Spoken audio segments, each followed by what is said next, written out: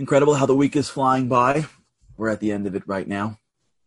For those that are tuning in live, beautiful sunny day here. Weekend is coming in. For those that are tuning in, whenever you're tuning in, hope your day is going great. We've been talking a lot about this idea of searching for truth. How important it is that we see truth as an exercise of value into itself. It really does distinguish between the good and the great. If you want to look at people that are good and great, if you look closely enough, you'll see that the people that are great at their jobs, that are experts at their craft, what makes them great is the ability to analyze and review until they get it. It really makes no difference what you're doing. There's a principle when you study something that you don't get it for the first few times. And now that we've gone through the world of neuroplasticity, we understand why that is. Because the first few times your brain is just getting used to the information. As one grows, as there's a familiarity with the information, you sort of figure it out first, you figure it out second, you keep on figuring it out. Then you're able to get deeper into it. Then you're able to see connections you haven't seen before. Then you're able to smooth out things that were still non-connected. Right? Think about how that works in our minds. The first time you ever thought, it's comes in with a couple of strands and the thoughts again and again and again. The way we grow is by repetition. Right? The way the kid learns to speak is by saying Cheos and Cheos and Cheos and Cheeros and Cheeros. It's only by repeating and repeating and repeating it enough times that kid finally say Cheerios. There's no getting it right on the first time in anything in life.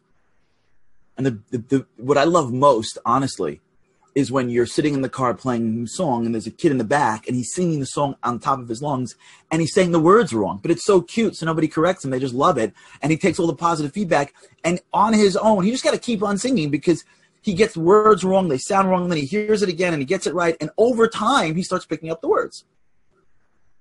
The repetition is what brings out the knowledge. The repetition is what brings out the distinctions that we spoke about a few weeks earlier, how wisdom is based on distinctions. The first time you see people, they're all the same. The repetition of seeing them and seeing them and seeing them, you realize that this group's like this and this group's like this. And although they dress the same, they're not really the same. The more you are familiar with something, the more you can draw, and it would make sense neurologically, right? Because as you've already been able to establish the connections for the base things, now your brain is free to create new connections that will then rest on the old connections, but the new connections will be much more subtle. You'll understand it much more deeply. And that's where wisdom comes in. That's why people say that experience, if you're paying attention, leads to wisdom. Why would that be? Because, if you've been married for 5 minutes, your relationship to your spouse is sort of new. If you've been married for 30 years, the constant day in and day out with that other person creates a repetition that if you're paying attention and you're looking to grow, you start to understand things much differently. You understand when your spouse says this, what she means is this. I don't know if it works for the guy's side, though. I think guys say whatever they want. That's just my opinion. I'm sure guys are more complex than I'm making it out, but mostly guys just say what they say. When this happens, make sure you get this, because the way your spouse deals with a birthday may be different than the way you deal with a birthday. The way your spouse deals with an anniversary, they may be different. So you're learning the nuances of another human being. That's why it's like a joke that people that get engaged think they're in love. They have no idea what that even means. Love is the process of giving consistently to another human being until you're solidifying your soul. You need time for that. You can be infatuated. You can be attracted. There's a lot of emotions besides the word love. But they don't know because they've never had 20, 30 years of another human being. So they don't have anything to compare it against potential. Maybe they have. I don't know. But you hear what I'm saying? So what we're talking about these past few days is not, I want to get to my goal, so that's why I got to do this. What we're talking about is, this is the goal. You see that? The goal that I'm getting to is just to drive me in a direction. I got to build my car so that my car is strong. And as soon as I can build my car, I'm going to hit that goal, but I'm going to hit every goal. If I'm riding a bicycle, every goal is going to be exhausting. But if I've built a brand new car, I can go further. If I've built an F-16, I can go even further. So I'm going to use a point called an ideal day, called a eulogy, whatever, into the future to say where I want to go. But I'm only using that so that I can start doing something and going somewhere. Because if I don't have in my head where I want to go, as soon as it gets hard, I'm just giving up. Why in the world would I not eat what I want to eat? Unless I have a goal in my head what I want to look like. Why in the world would I not say what I want to say unless I've got a goal to accomplish something? That goal is going to drive me there. But it's not about the goal. It's about who I become along the way. Well, how do I do that? It's here. It's by understanding why we do what we do. And the only way we do that is by reviewing it, by analyzing it, by thinking about it, by looking back in our day. I think I told you a story with my meeting with Rav Noach Weinberg. Did I tell you that? Andy, did I tell that story? I got to ask Andy. Hold on. I'm putting on my chat. Andy, did I? Not sure. Okay. Everybody knows Rav Noach Weinberg was one of the greatest rabbis of the last generation. He started a organization called Eish HaTorah. If you met him, he was larger than life. He single-handedly believed that every single Jew, not single-handedly, but he believed that every single Jew deserves to learn more about their heritage at whatever level they want. He led a movement. He was incredible. A legend. At the end of his life, I got to spend 6 hours alone with him. God was good to me. God is good to me. I just got involved in Eish HaTorah, whatever. They got me 6 hours alone with this great man. I asked him a million questions. And along the way, he gave me nuggets of advice. And one of the things that he told me was, I asked him, what is the secret to great people? And he said in Hebrew, the word is called cheshbon. Cheshbon in English means an accounting. He says, great people are always making an accounting. They're thinking about their days. They're accounting for their hours. They're accounting for their highs and their lows. They're making an accounting. It's called a cheshbon. This used to be standard practice in many of the great people of yesteryear. That's what we're doing right here. Now, the way we do this mostly comes through the form of writing it down. This is called, if I'm remembering this correctly, is retinal activation system, RAS. And what that means is that when you're focused on something, when you're writing, when you're focusing yourself on something that you're doing, you are triggering to your brain that what's in front of you is really important, and you're, in a way, doubling down on the neurons that are being built around what you're doing. Think about how many neurological connections you mean. Thank you. Thank you, Richard. Think about how many neurological connections that you make by just thinking. Now, if your brain has to not only think, but it has to actually write, formulate words on a piece of paper or on a screen, think about how many more connections have to be made for the same thoughts. You have to focus on it because you're writing it. You can't be thinking of 6 things at once. You can't be half thinking of it. You have to take general thoughts and articulate them into specific words. That process of narrowing down thoughts to words is a process that requires more neuroactivity. So if you're thinking about life, if you're thinking about why we do what we do, if we're planning and analyzing and reviewing, writing, journaling is one of the greatest tools we can have. Not because it's another thing to do, because what journaling does is it forces us to articulate our own thoughts and then allows us to put those thoughts out of our head, freeing our conscious mind of having to hold them all the time. We do this for task lists. We don't want to forget. Why don't we do this for reviewing our lives? If I'm going to do something and I can analyze if it's giving or taking, if I have it in my head, it's all bundled up into ambiguity. If I put it on a piece of paper and I'm able to look at it, now not only have I freed myself to not have to forget about it, then I have to remember it, I actually have to articulate it, requiring my brain to be much more focused, to create more neurological connections so that I'm more aware of what I'm trying to do. And if you've ever journaled before, Try doing this, by the way. I did this for years. I still do it now, but for years I was much more specific about it. There's a concept in life called, I think it's 3 or 5 pages, something like that. There's a lot of research behind journaling, in which they say that if you journal every day, let's say 3 pages a day, sit down, get a book, or go to a computer and write every day 3 pages, same time every single day. Just write. What'll happen is all those thoughts that are in the back of your head that you've been thinking about, all those things you haven't been able, it just comes out. It comes out. It comes out.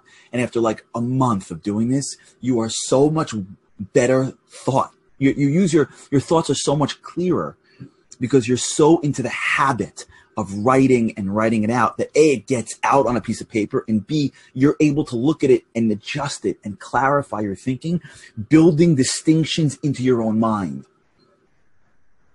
preparing yourself for the next time it happens. So the next time you judge that person and you were wrong and you feel terrible about it, when it goes on a piece of paper, you're more aware when it comes again so that you can adapt to it. Now, this is critical because what we're going to try to do next week is ritual building. Because if you want to get into changing, we got to get into coding. And mental coding requires building rituals. If you want to code a computer, if you want to change your computer, someone needs to know how to code it.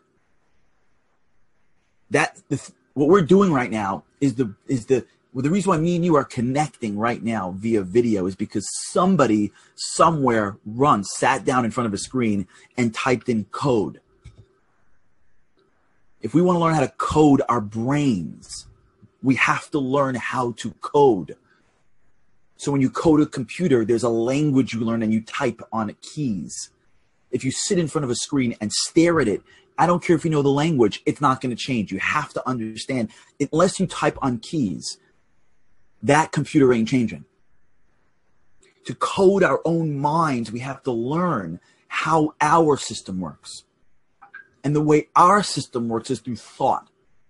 And thought takes place by using our hands and our eyes and our ears and our mouths, because all the things we have are really just funneling back into the computer called the mind.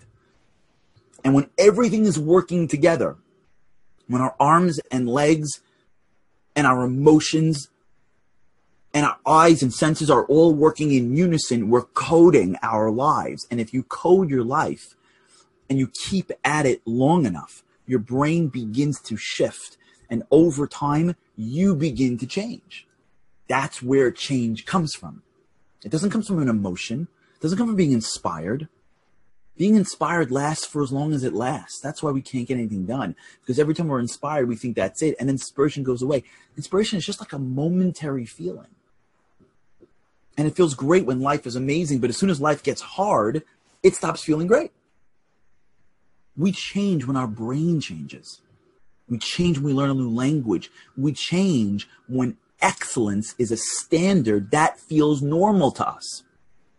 That's change.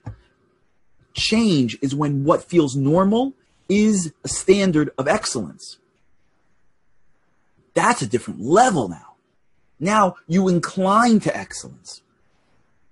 That's how you go a distance in life. That's what growth looks like. That's what growth feels like. And the best example of this is long distance running. I think I did this once. I don't remember what I do.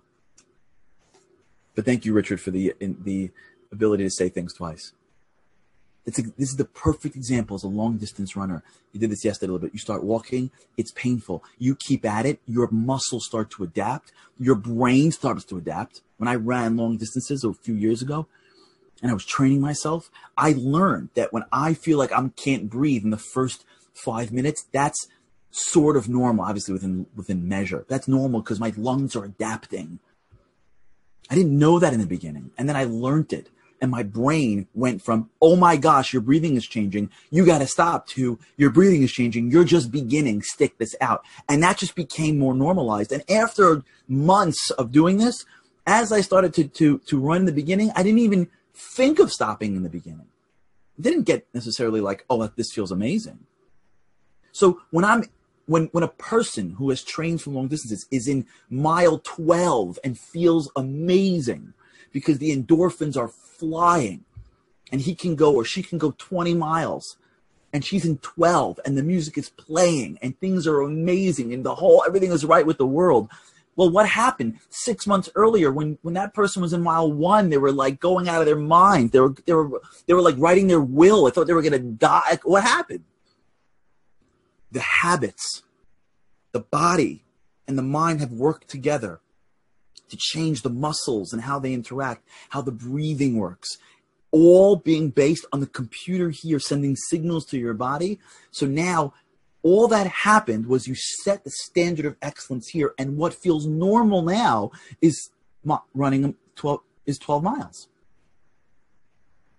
When a person trains themselves to eat healthy and starts to enjoy fruit, this happens all the time when people diet. They start enjoying fruit. The guy next to him is like, fruit? Are you out of your mind? Pass the chocolate bar. They're both sitting at a meal.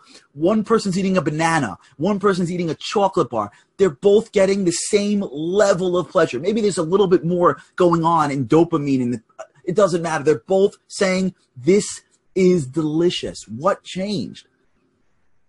The person over here worked on their brains, kept the habit, developed the sensitivity to taste to things that were more natural by getting rid of that which was more synthetic. And now you're here, and all that's mattered is your standard of excellence has changed, but your body, your mind, you've coded your brain to feel similar levels of normalcy, but the standard is higher.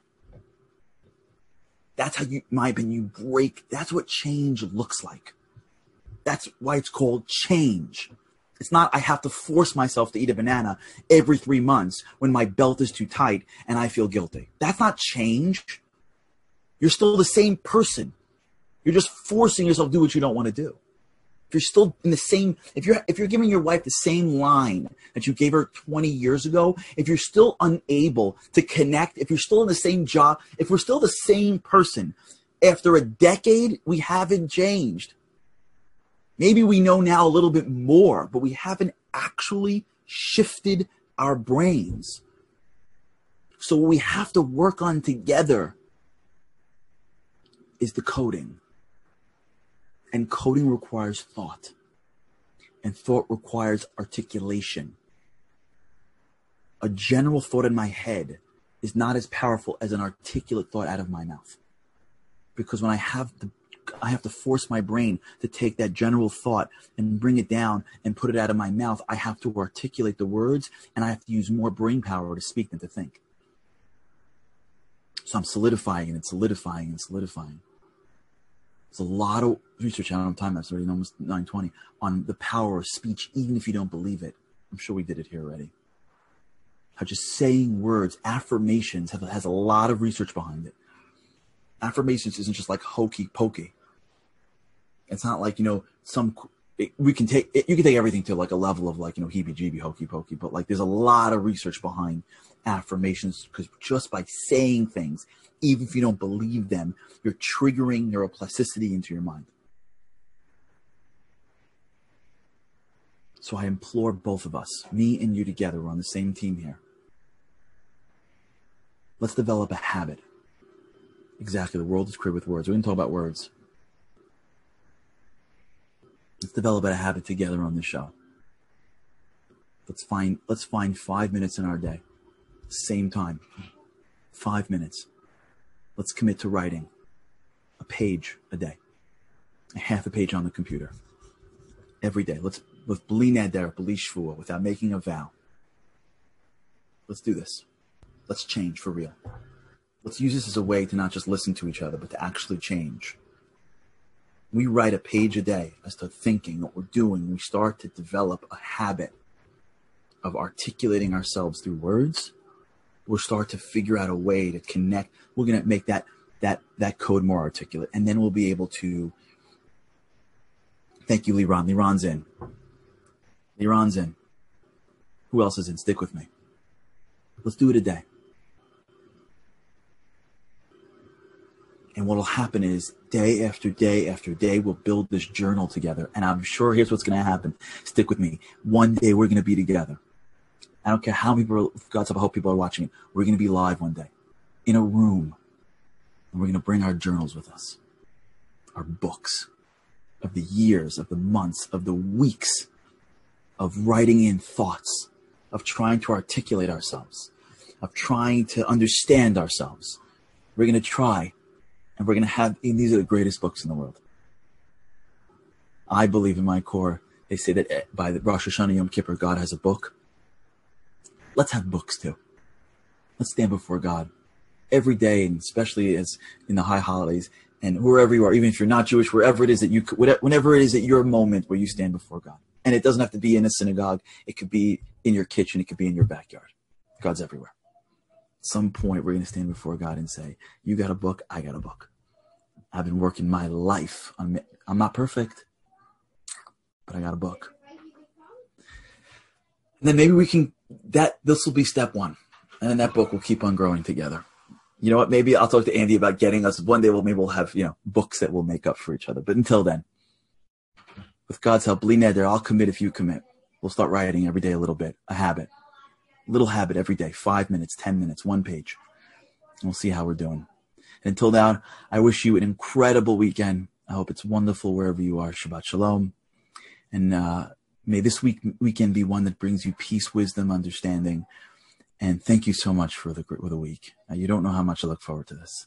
You don't know how much I enjoy the people that are with me live, the people that are with me on Instagram and on YouTube and the Facebook and the comments. When I go through it and scroll through it, you don't realize how much encouragement it gives me. So thank you.